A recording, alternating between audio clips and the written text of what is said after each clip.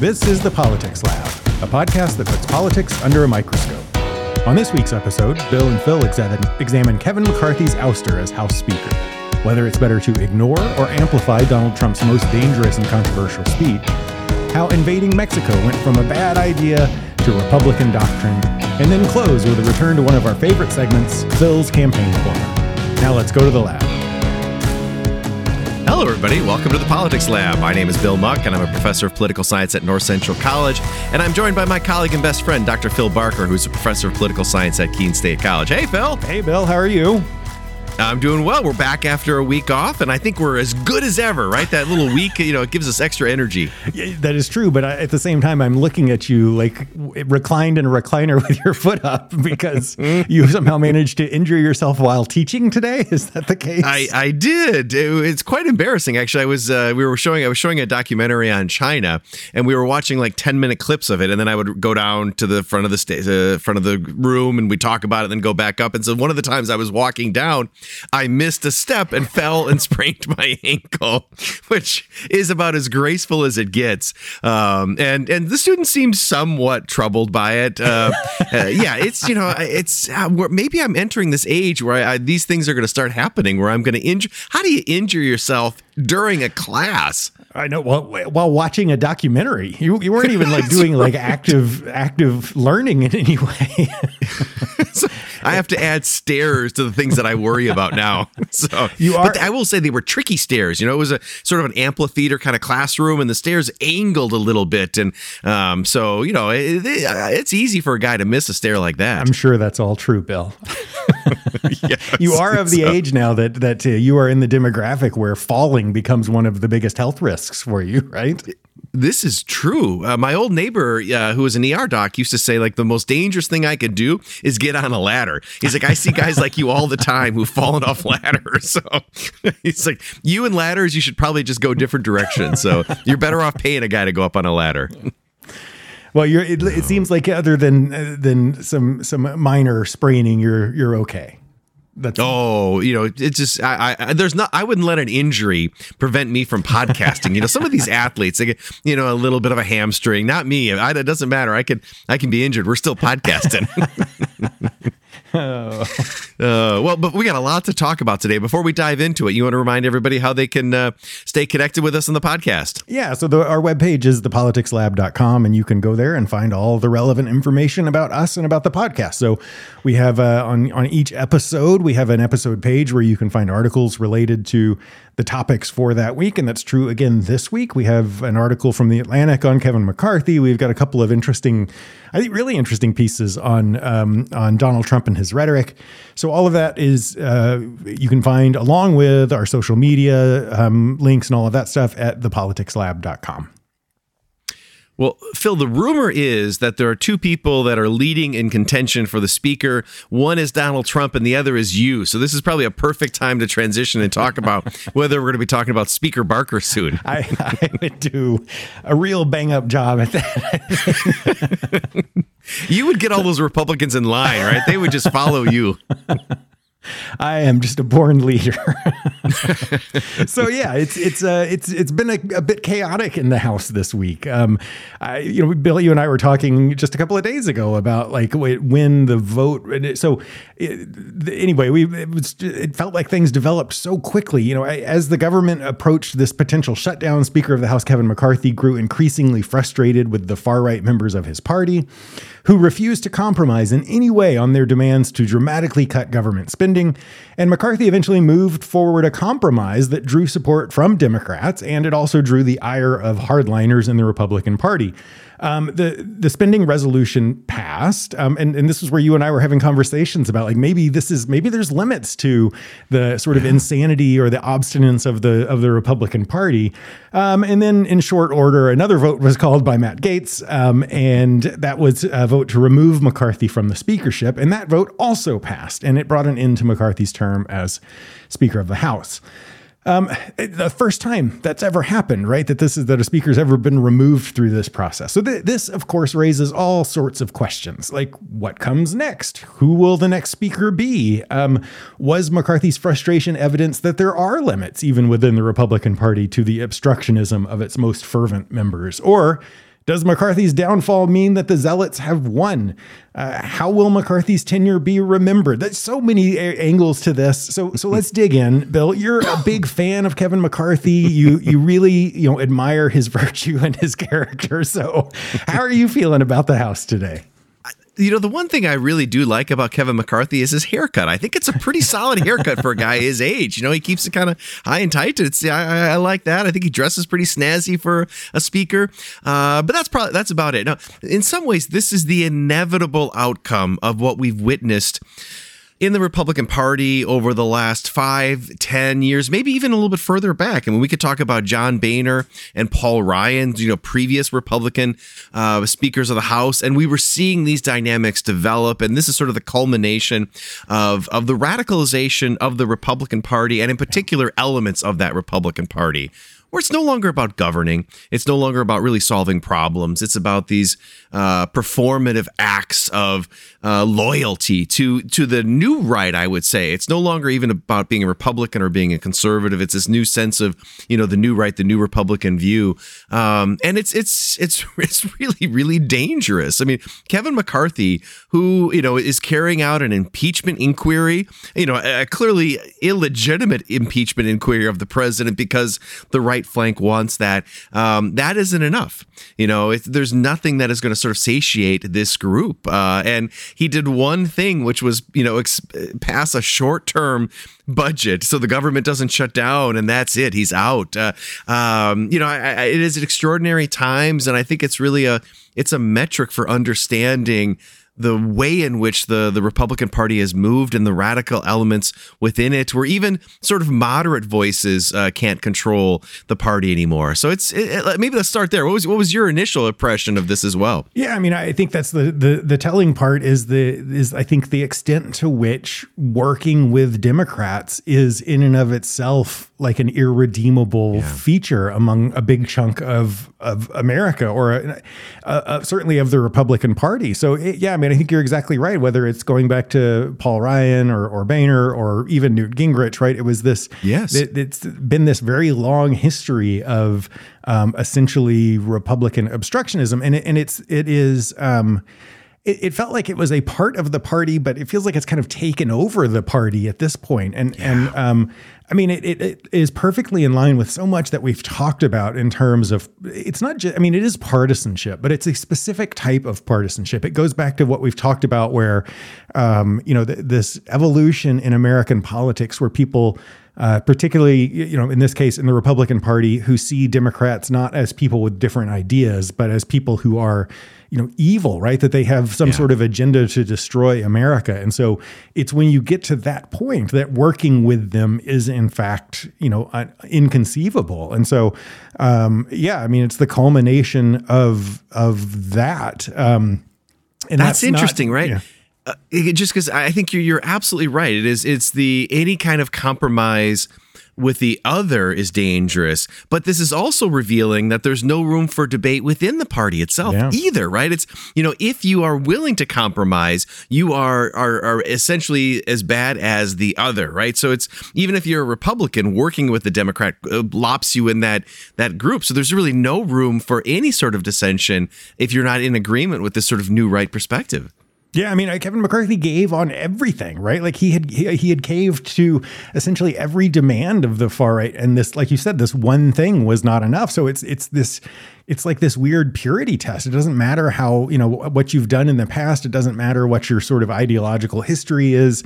All that matters is, are you loyal, right? It's this weird loyalty test, and that's.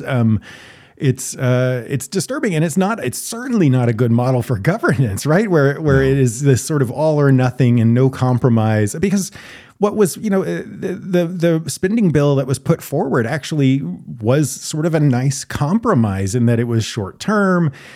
It didn't give like the sort of spending that Democrats wanted for Ukraine, but it was, it was, again, what happens when you have a divided country and you find this sort of in between where we can agree on it. So it's the sort of thing that should be praised, and instead it's the downfall of him as the leader. So it's a strange place. You and I are old enough to remember during election season, candidates would run, even if they were, liberal or conservative, as bipartisan, right? They would talk about reaching across the aisle. And that was seen as a good thing, right? That you were willing to work with the other side. But this new crop of Republicans, Gates and others, and I think it's probably a little more pervasive than we think within the Republican Party, that's gone, right? And this is a classic example of that, where any kind of cooperation, any kind of movement toward the other side is not rewarded. It's really dangerous when that is the case. Yeah, it wasn't just, the old model was not just that it was a positive if you were willing to. It was like a positive that you could, like you wanted to show a history of that, because the whole idea is like, I'm working for you and I'm able to get even people on the other side to, through my negotiating tactics, to make sure that I can get the policy proposals done. And that's, again, it's not about policy or governing anymore. It's about, identity and loyalty and all that sort of stuff. Well, so let me ask you this, because there's a weird twist to this, which is the vast majority of Republicans were fine with Kevin McCarthy continuing on. So, it really is this group of like 8 Republicans who have essentially, and it is again, because the Republican majority is so small, this handful of Republican hardliners can essentially hold the whole government hostage. And we had talked about this, back when this was the setup, that this was going to cause problems and give disproportionate power to these sort of hardliners. Is it encouraging that it's only 8, or is this like, it's where I have a hard time sort of wrapping my head around just how far has this kind of, loyalty test kind of metastasized within the party? Is it that most people are still reasonable, even, by today's standards at least, and it's just a handful? Or is this like there were a lot who could vote reasonable because they knew that Kevin McCarthy was going to be ousted, and so they didn't have to, put their hardline stance on, out in public?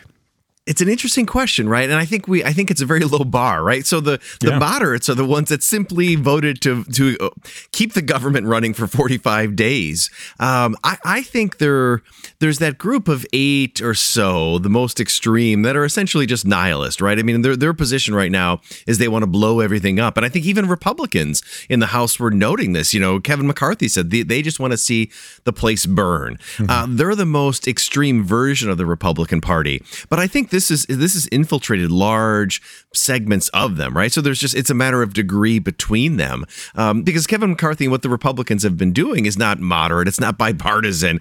It's still been pursuing a largely MAGA agenda in the House, but maybe for some just not far enough. And that's really stunning that you can't control a group like that where Kevin McCarthy is basically ceding everything to this group, but that still wasn't enough. Think about Nancy Pelosi, who basically had the same margins.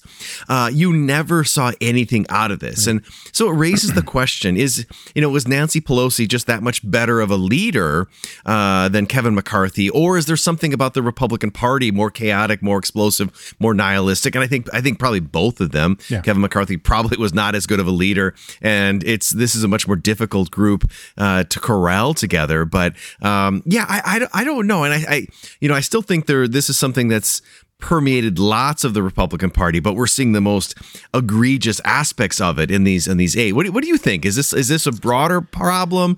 Is it a handful of bad apples that are ruining it for everybody else? I think the answer is sort of yes and no. I think, I think it is sort of a group of bad apples, but at the same time, like Kevin McCarthy allowed them to do, like, this is where we go back to, talking about the importance of the party. Like the whole idea that I was very briefly encouraged when Kevin McCarthy basically told them, go, screw yourself, right? Like if you want to bring me down, if you want to vote me out, then vote me out. But this is the right thing to do. And that's the thing the party should have done, 10 years ago at the beginning of the whole Trump movement. Even before that, right? But they haven't been willing to do that. And so I think it is a smallish faction that is like hardcore believers in this. but it's the larger party itself that has chosen to go along with it and not sort of push back at all for fear of losing power. Now, I mean, what the question then becomes, like, is this, and this is where I kind of think, like, you know, if we could fast forward a year or two, who is this a victory for? Because again, there's part of me that says, like, it's a pretty big deal when Kevin McCarthy comes out and basically says, I've had enough, right? We're going to govern. I'm done with this nonsense.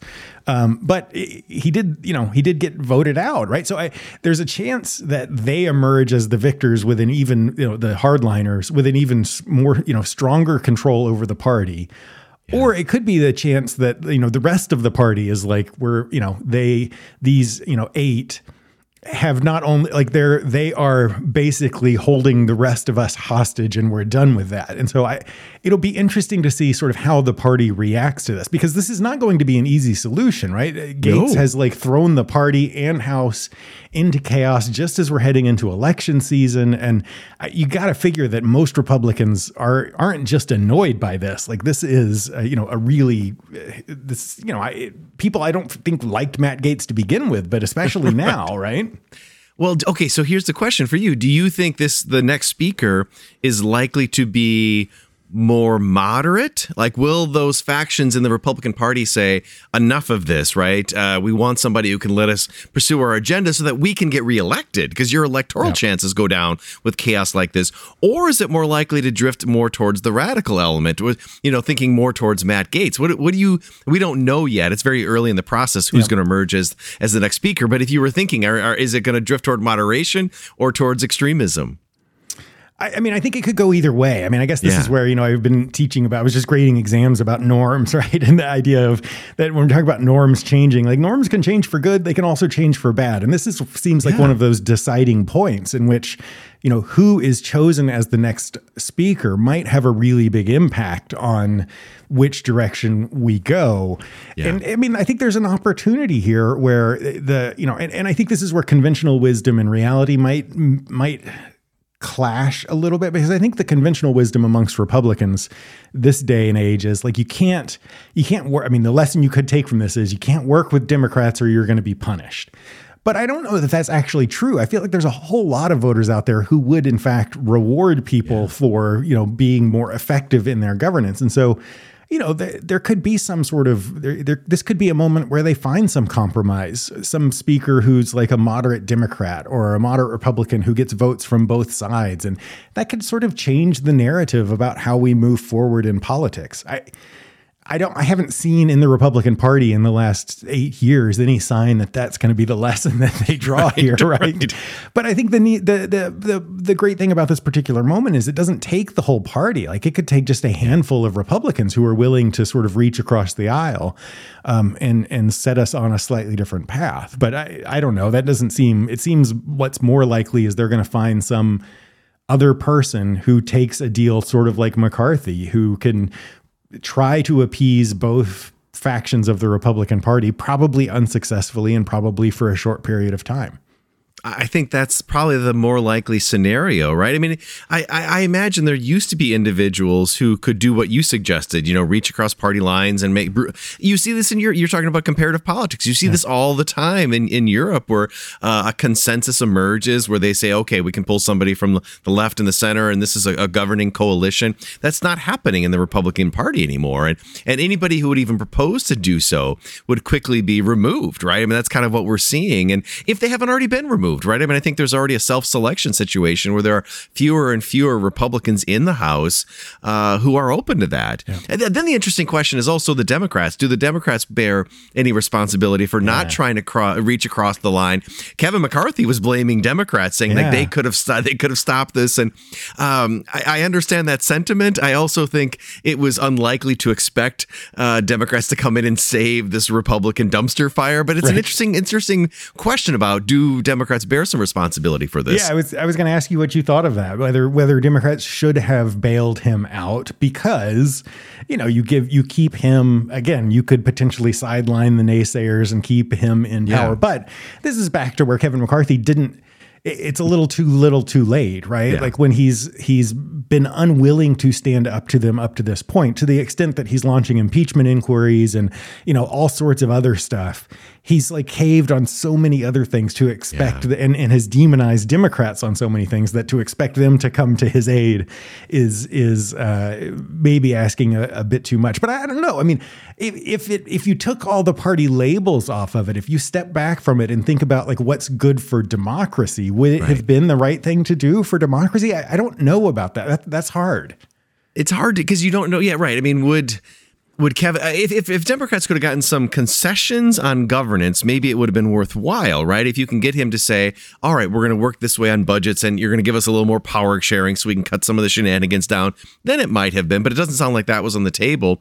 And I also think there were a lot of Democratic members of the House who genuinely just couldn't stomach working with McCarthy, given all he's done. Sean Casten, a Democrat from around Naperville, who we've had on the show, was posting, he said, in good conscience, I can't work with somebody who has not been honest in his dealings, who is impeaching a president for purely partisan reasons. He said, I can't of good conscience make that vote. And I think there were a number of Democrats in that position, which I guess makes it easy, right? So the leadership come out and say, no, we're not going to save Republicans from themselves.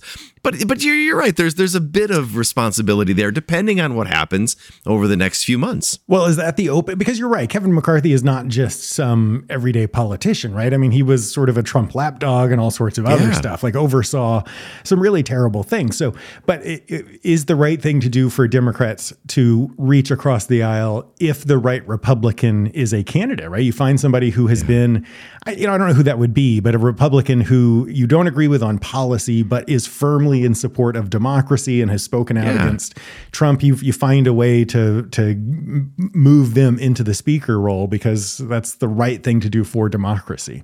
No, I could see that. And I don't know who that candidate would be, but I could see that. Or at least if that candidate emerged, then I think there'd be more pressure on the Democrats to say, let's make this work. We're going to pass budgets. We're going to, do the minimum level of congressional responsibility in terms of keeping the government open, stuff like that. I think we're past the point of actually having meaningful legislation because, that group of 8 or 9, they don't want legislation, right? That's the whole point. Their approach to governance is to gum things up. And so, I would love to see a consensus candidate, and I would love to see the Democrats work with it. I just think it's long odds. Well, that's back to I know we need to move on, but that's back to the original question of whether it's isolated to these 8 or whether it's spread to the whole party. And ultimately, these 8 would not have the power they have if the rest of the party didn't see working with Democrats as an awful thing, right? There shouldn't be, of all the people in the House, it shouldn't be hard to find some sort of common ground to govern. And the fact that these 8 are able to hold the rest of the Republican Party essentially hostage is because for whatever reason, either voters or the Republican Party has decided that there is no acceptable way to actually, talk to, negotiate with Democrats. Yeah. It's a sign of how weak the party is. Yeah. That the party can't regulate. I mean, we again go back to comparative politics. You can talk about strong and weak parties, and the Republican Party is an example where Donald Trump dictates things and individual members dictates, and the party is unwilling or unable to control its members, and that makes it hard to govern. And it's a coalition that after 50 years in power essentially is like strained at the seams, right? Like you have you have white nationalists and you have pro-business Republicans and you have sort of libertarian Republicans, and they can't agree on anything, right? They have fundamental different ideas about what government should look like. It's hard to see how the Republican Party comes back from all of this, but all right. Well, we're going to continue this theme, and again, our listeners will detect a theme across all the topics in this episode, trying to understand the process by which a political party or a political movement becomes radicalized, how extreme voices within a party can seize control and then do what you want to make it happen, right? So this has been an ongoing challenge when it comes to Donald Trump. Do you cover or ignore the dangerous and radical rhetoric he uses? And this last week, even by Donald Trump standards, was a doozy.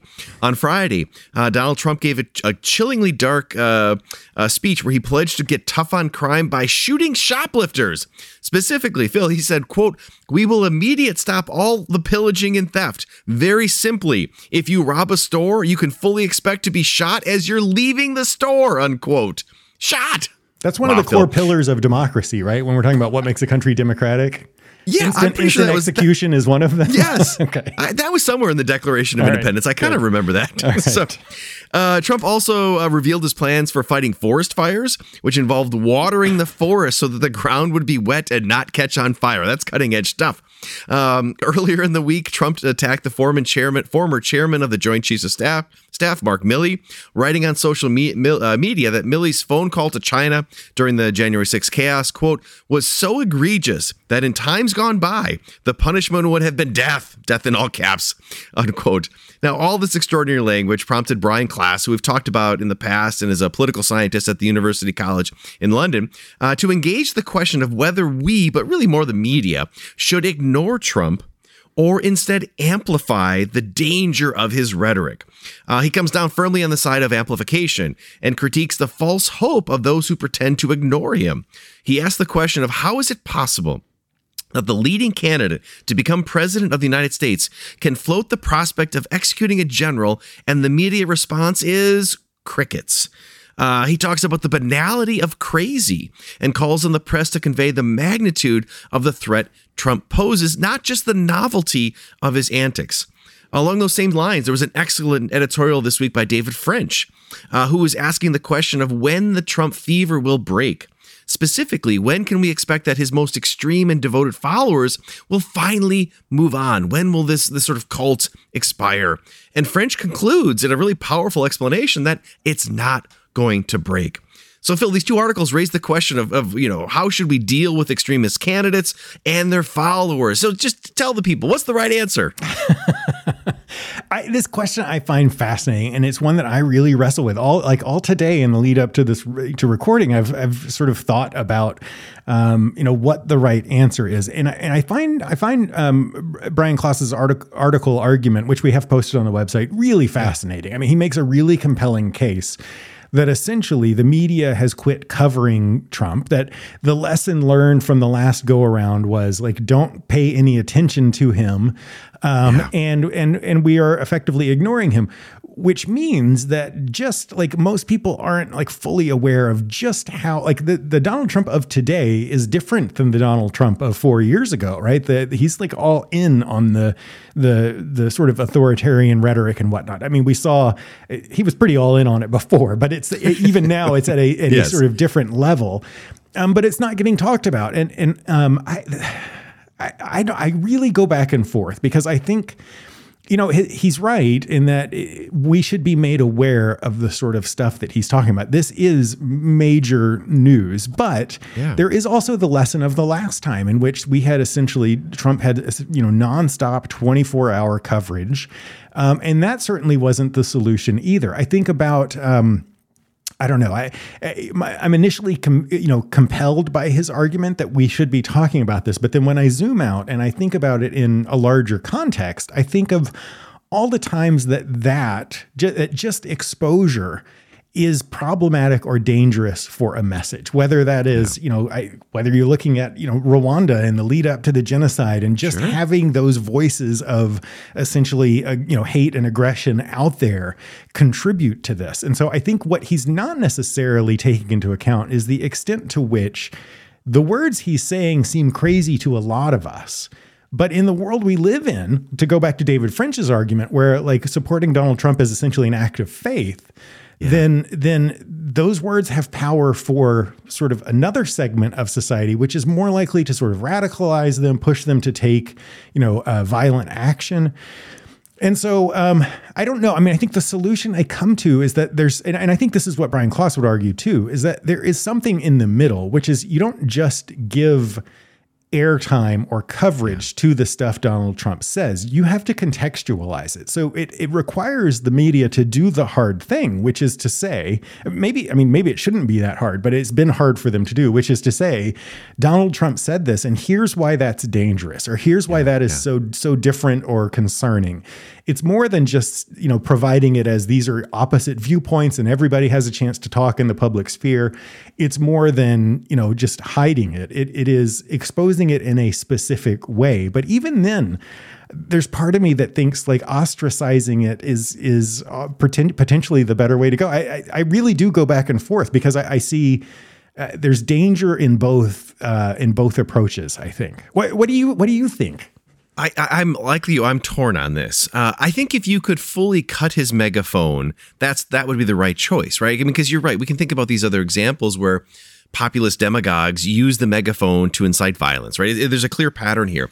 The problem in the United States is that you have a handful of networks cutting his microphone, but he still has a huge microphone, right? I mean, he still has social media. He's still on Fox News. He is still connecting with the audience in a really, really dangerous way. And if that's going to happen, then I wonder what is the point of not talking about it on CNN or MSNBC? I mean, those networks, right? It's sort of a partial cut. Some of the media has cut him off, but others are fully embracing him. And I get why the media does it.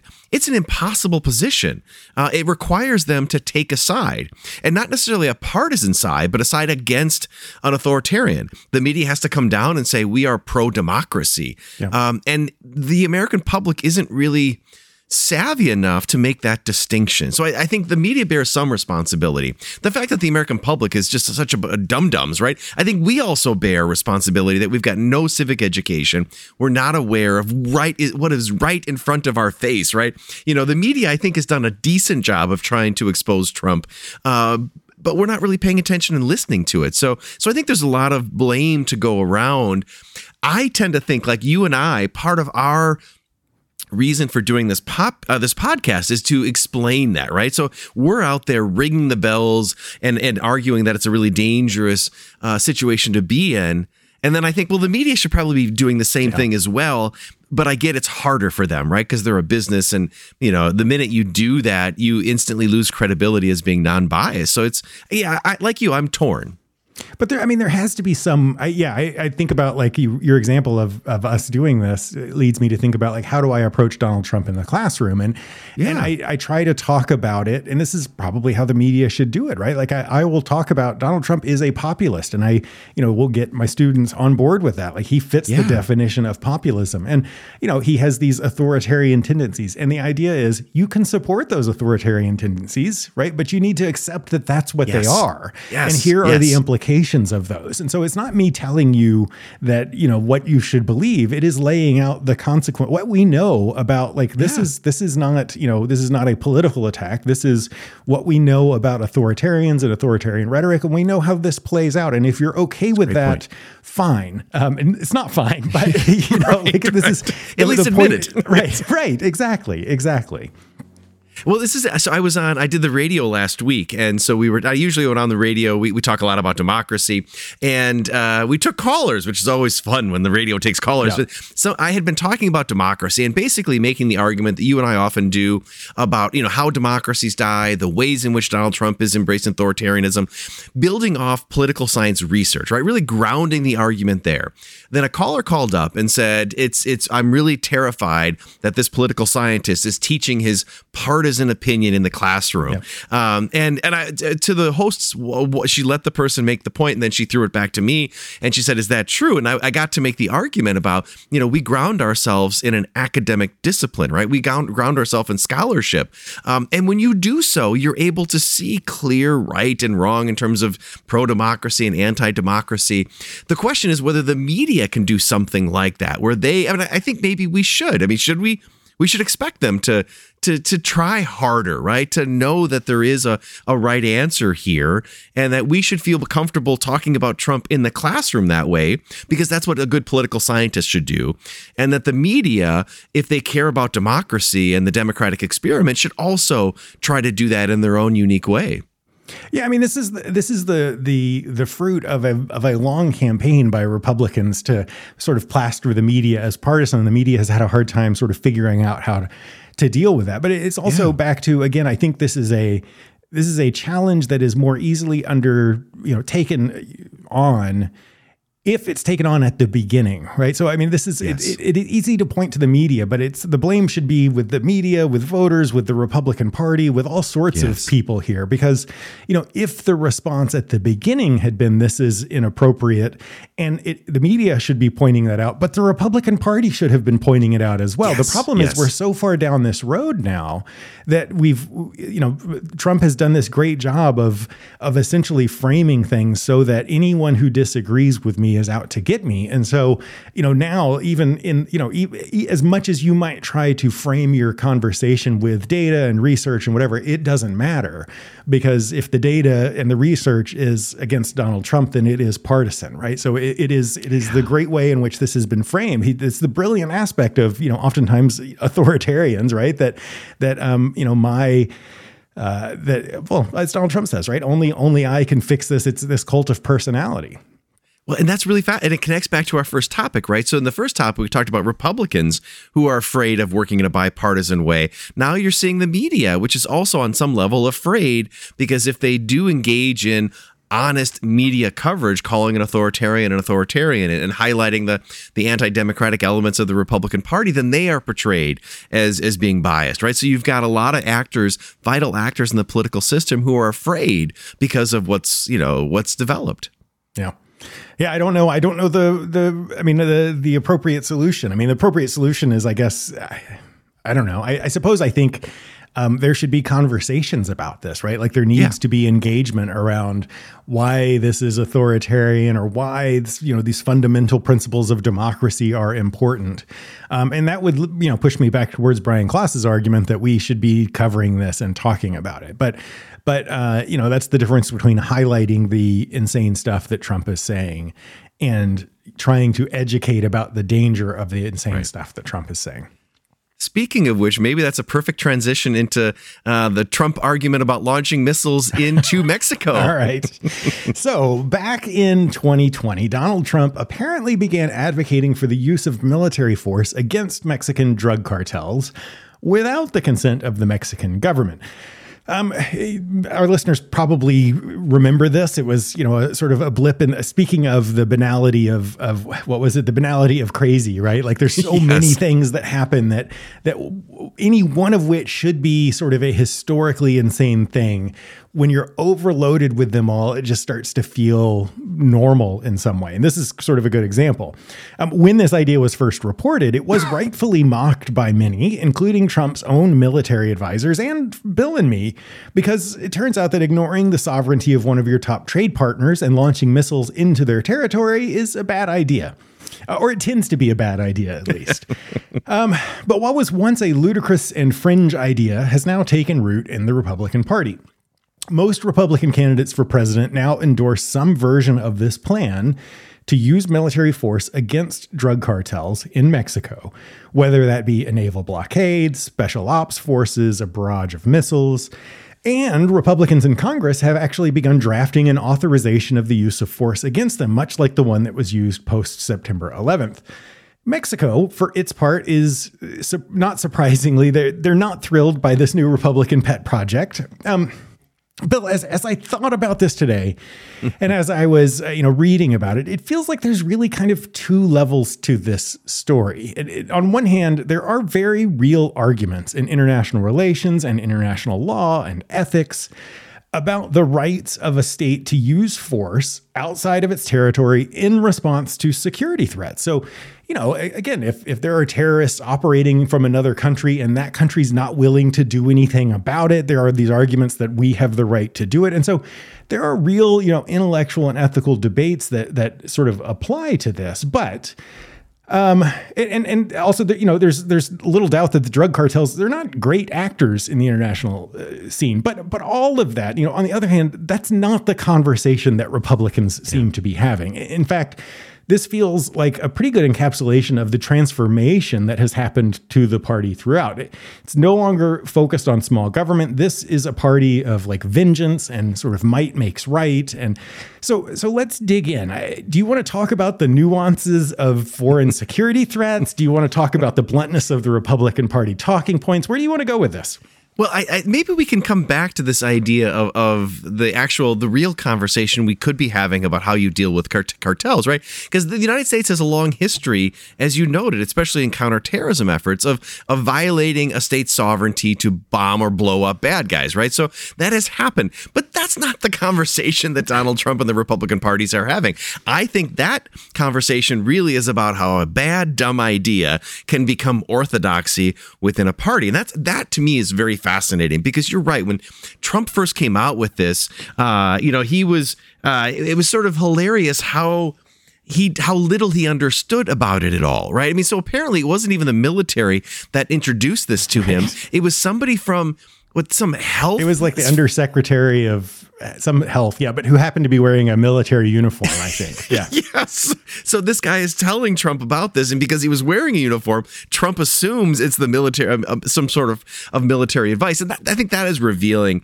And I think it was correctly mocked because he was just talking about launching missiles and blowing cartels. And there's all sorts of bad ideas or bad reasons reasons for not doing something like that. But the idea sticks around, and Trump keeps bringing it up and keeps bringing it up. And when you have a cult of personality and somebody who can just dominate the airwaves and the discourse, what happens is the rest of the Trump-loving party and candidates come to say, no, this is really a good idea. And that's what we've seen, where in the Republican primary, Vivek Ramaswamy and others are now talking about this is what we should be doing. Violating the border, the U.S.-Mexican border, violating the sovereignty of Mexico to pursue, the bad hombres, as Trump called them, in Mexico. I mean, it's stunning that you can see a situation where just an imbecilic idea suddenly becomes orthodoxy because some guy who's orange says it's a good idea, right? But I think I just am stunned that can happen. Yeah, I mean, I think that there's so many elements to this that I think back to things we've talked about on this podcast over the years, and so many things we've talked about that sort of tie into this. And I think about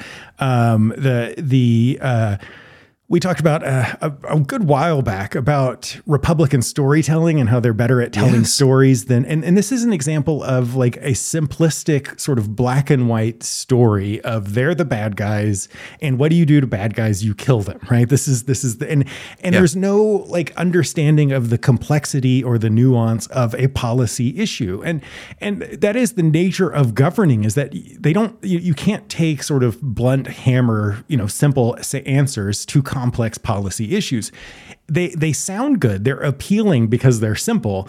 But the reality is, like, there's no discussion of the massive demand for drugs in the United States. This isn't going down the road of like considering legalization of drugs and what that might do to undermine. It doesn't deal with, the complexities of, Mexican politics and why these cartels are, why the Mexican government's having, this is not about providing aid to the Mexican government. Like, none of those solutions are thrown out there. Or all the guns in the United States that are smuggled across the border to arm all these cartels. Yep. So we don't want complex solutions to complex problems. We want simple and easy solutions. And we also love the idea of using force to get what we want, right? This is one of the downsides of an American foreign policy that has been allowed for, because we've been so powerful, largely we just, we use force to do what we need to or want to. It's interesting to see the Republican Party and the Trump wing of the Republican Party that was so outspoken against the use of force in, the Middle East, to turn around and go for sort of this simplistic approach to this as well. So, I mean, I think there's that part of it. There's the white nationalism part of this. Like, there's, again, if the drugs were being provided by Canadians, I feel like this would probably look a little different.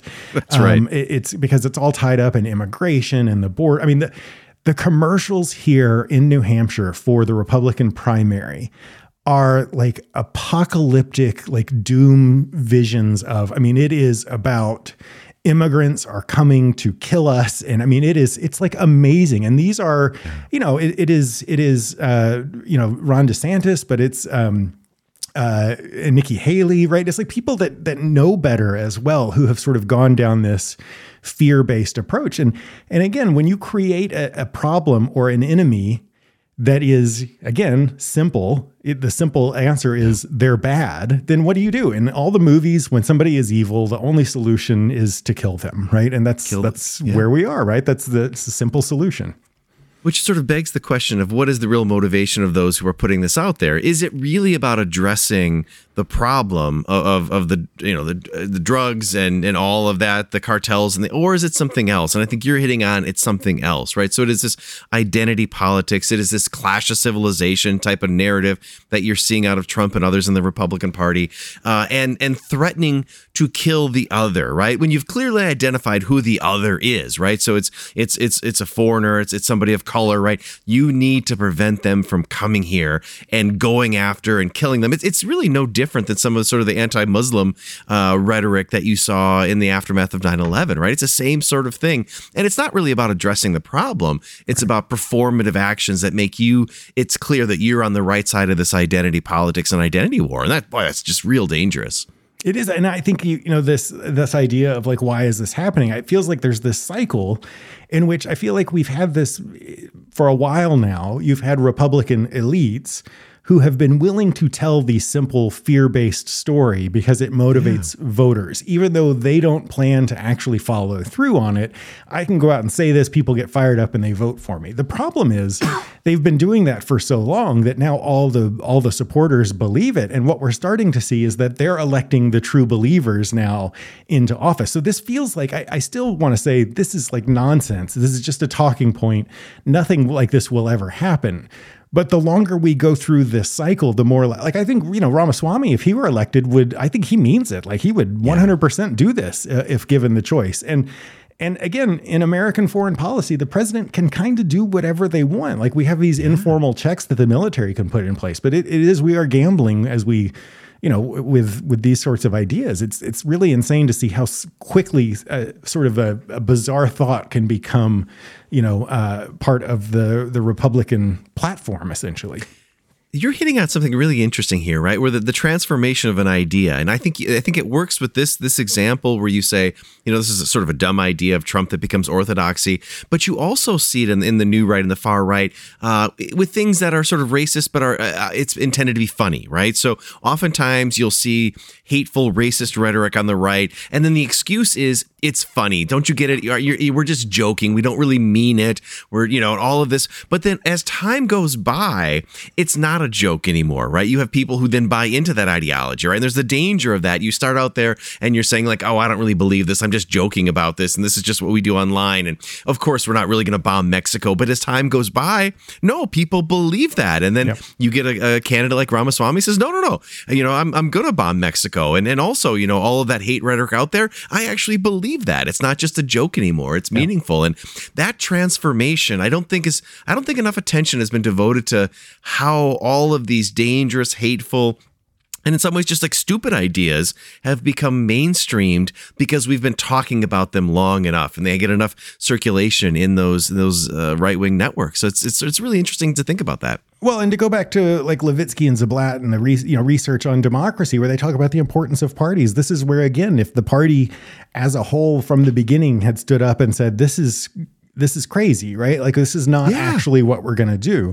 But it's like we've let it go long enough that now if you say that becomes a political liability. And it's just sort of snowballed out of control, I think. But I like to believe, we talk in IR about the dialectic and the thesis and antithesis, right? That through history, the battle of ideas, a better idea emerges. But I think what we've seen in the Trump era is that not always, right? If you repeat a bad idea over and over and over again, sometimes people buy into the bad idea that, there's not enough out there, to curb some of these really, really, really stupid ideas. So speaking of, before we shift gears, speaking of like stupid ideas, I mean, let's scrape away all the other stuff around it. And at the heart of the issue here, is there a point ever at which like U.S. foreign policy, U.S. security interests would dictate that the use of force in Mexico, even though it's an ally, is appropriate? Like what's the kernel of truth at the center of this, or is there one? I think if you're talking about a close ally, it's really, really difficult, right? So this has happened in Pakistan, right, where the United States has violated Pakistan airspace and sovereign orders to go after Al Qaeda, but Pakistan was always angry about it. But it was one thing because it was the war on terror. They were not a close ally at that moment. Mexico's different. Think about all the trade between the United States and Mexico, and violating that is an act of war. And even if the United States says we're just going after the bad guys, they're still Mexican citizens. You're still engaging in war against. I mean, there's no way around it. It's an act of war. It's an act of aggression. I don't know how you do that against somebody that you're allied with unless they're on board, right? If Mexico says, okay, we want your support in this, I just can't see any way you do it unless there was like some sort of immediate national security threat. Yep. That's, I think, the only thing. What do you, I mean, is this even possible? No, I think you're exactly right. I mean, I think, yes, there are moments in which, a country for its own security violates the sovereignty of another country. But this situation is so far removed from that it's hard to, I mean, again, you have to remember the long history of the U.S. meddling and using force in Mexico and other Latin American countries. This is an example of if you went down this road, like everybody's going to be on Mexico, everybody in the international community is going to be on Mexico's side, not on the U.S.'s side. This is, even if you were successful in it, this is a classic example of like blowback, how this is going to, have ramifications. This is where it's not that you shouldn't want to battle the cartels, but the way you do that in a normal circumstance is by working with the Mexican government to strengthen their, ability to take on those cartels. And that's where you're never going to see Republicans endorsing, giving, money and training to the Mexican government to carry these things out. And so that's where the seriousness of this becomes, or the lack of seriousness becomes clear. Like the actual difficult things it would take to take this. I mean, even if you did use missiles to blow up the cartels, Americans love their drugs, and some other cartel is going to arise to fill that gap, right? There's no actual attempt to take on the core problem here. It's just this like might makes right approach, this simple take. So yeah, I mean, I think, yes, there are moments where that becomes, a possibility, but I can't see any way that this is one of them. No, I think that's absolutely right. Americans do love their drugs, right? This is a supply and demand problem here. So I know. All right. So for our final topic, we're bringing back one of our all-time favorite segments called Phil's Campaign Corner. As many of you know, every 4 years, presidential candidates make their way to New Hampshire to make the case for why they should become president. It's a wonderful, long-standing tradition in American politics. What you likely did not know is that all of these candidates inevitably make their way to Keene, New Hampshire, and specifically to Keene State College, where our very own Phil Barker gets to spend some time with them and often formally introduce them at their campaign events.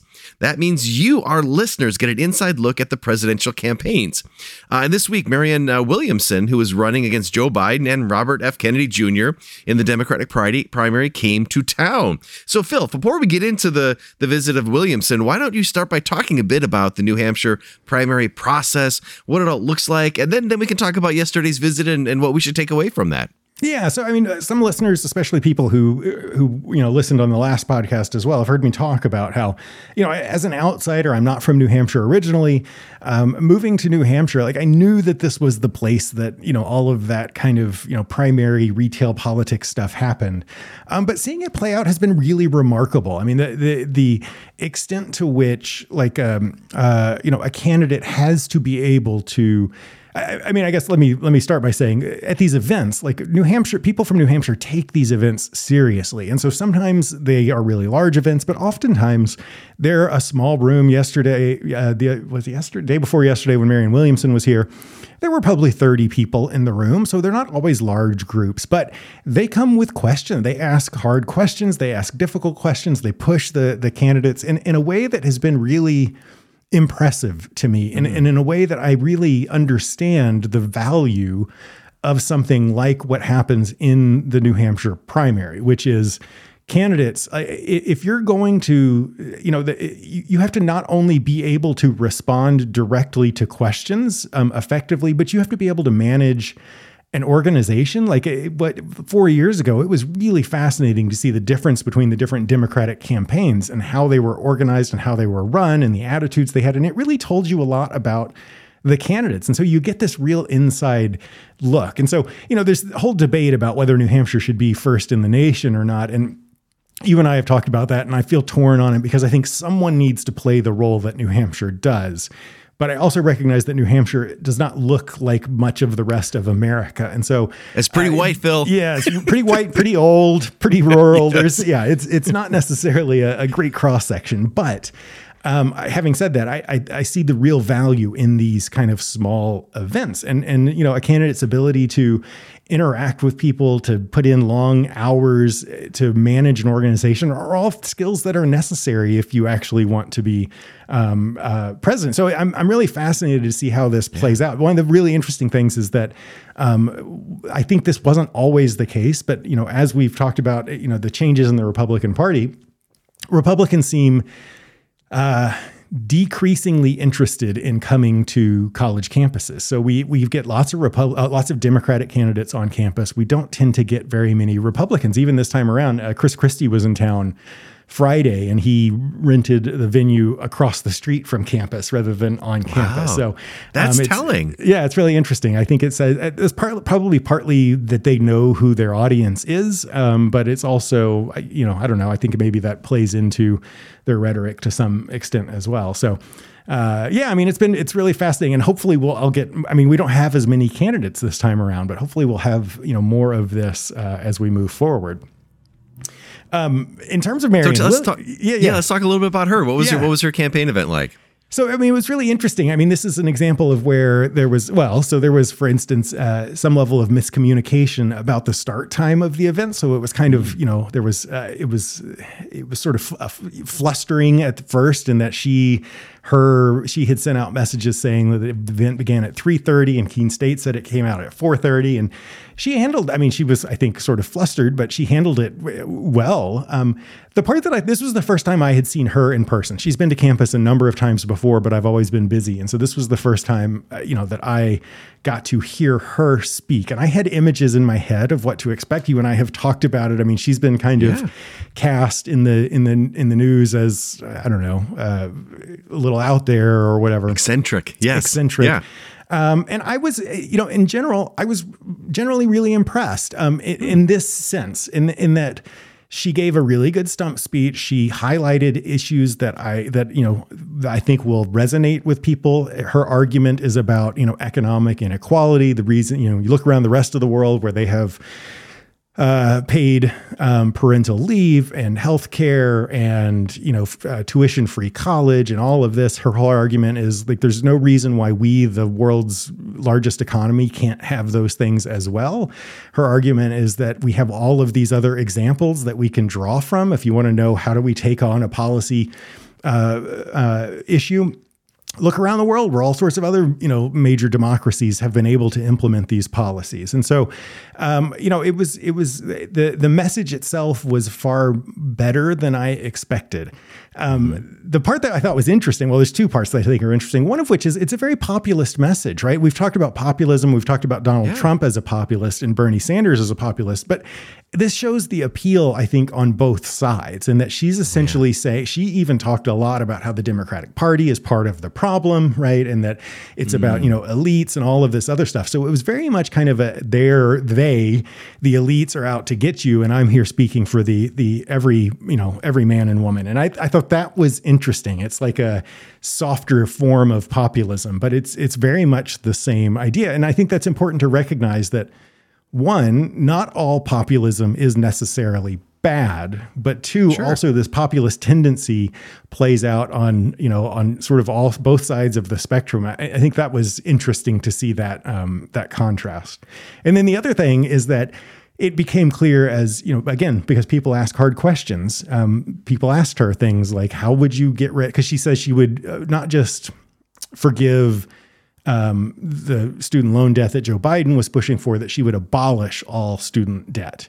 And somebody asked her, how would you do that? And it became clear very quickly that she has lots of ideas, but not much in terms of solution. Like she fell back on I'm limited in the powers of the president, and I would, use the bully pulpit to convince people. And I don't know, it's an interesting contrast to the Joe Bidens of the world, who aren't just necessarily telling people what they want to hear because he recognizes the complexity of the issue. Yeah. But he's having to battle against the Donald Trumps and the Marianne Williamsons, who have this, again, very simple view. Those are the bad guys, and we should fix it. And it's, it's part of the reason why politics in America is at this really dysfunctional point, is that we all want simple solutions to these really complicated, complex problems.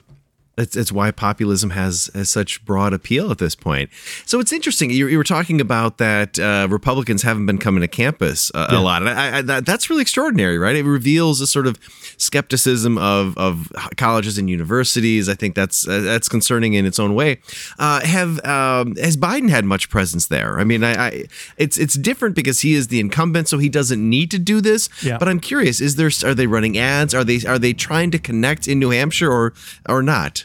Not that I've seen really at all. Like I haven't seen there. So on ads, there's a ton of Republican ads. Lots of people who are running ads. You know, again, particularly Nikki Haley, Chris Christie, and DeSantis are the big three. For a while, Ramaswamy was running ads. I see less of that, but there's a lot of ads on the Republican side, which I guess makes sense. It's a potentially more competitive situation. But Biden, even last time around, didn't dedicate a lot of time and energy to New Hampshire. I mean, I think he also understood where his strengths were. And New Hampshire is a split state. We're this purple state, but the Democratic sort of part of New Hampshire is a very sort of Vermont kind of Democrat, right? Which is less, it's more Bernie and less Joe Biden. And so I think he made one appearance last time, and I haven't seen much from that. But what's interesting is that we do see Robert Kennedy has students in the student center, and so does Ramaswamy. And it's really interesting to see how their campaigns interact with people. Ramaswamy's people are pretty insane, but it's very much in full swing. But at this point, it feels like it has a potential to be a quietish New Hampshire primary season, I think. Well, the other thing to think about there, too, is while New Hampshire is likely to remain in the beginning for the Republican primary, the Democrats have moved on. And New Hampshire hasn't really decided how they're going to handle being the first primary, right? And so there's this pull where the Biden is basically saying, you're early, but you're not the number one, and New Hampshire is saying, well, our laws say we have to be number one, and then then the Democrats are going to play hardball and say, okay, then maybe we don't count your delegates, right? So all of that is still to be decided, which will be, and maybe that explains part of the reason that Biden has been engaging as much. Maybe, it'll be interesting to see how that plays out come primary season. Yeah. Well, this is great. We should wrap up, but we will have to come back to Phil's campaign corner because I think there's a lot of really on the ground perspective that when you see these campaigns, it's so different than when you watch things on the news. Like I remember last time around, you noticed things and were able to see things that you simply can't appreciate when you're only watching it through the national news. So I'm super thrilled that Phil's campaign corner is back. It's really fun, and I'm sure that even if we don't get much in the primary season, once we get to the general election, I would guess that we'll see Biden and Trump avoided campus last time. I'm sure he would avoid campus again, but maybe we'll have more, proxies that come in and do stuff as well. So. Absolutely. All right. Well, maybe on that note, why don't we wrap up? Phil, remind everybody how they can stay connected with us. Yeah. So the website's thepoliticslab.com. And again, there's an Atlantic article on the McCarthy stuff. And then the couple of articles, the Brian Klaas article and the David French article on Trump supporters. All of that's available on, there's links available on the website. And you can find all of that at thepoliticslab.com. That's fantastic. All right, Phil, I will see you next week. You take care of that ankle, Bill. I'm icing it as we speak. All right. Bye, Bill. Bye, Phil.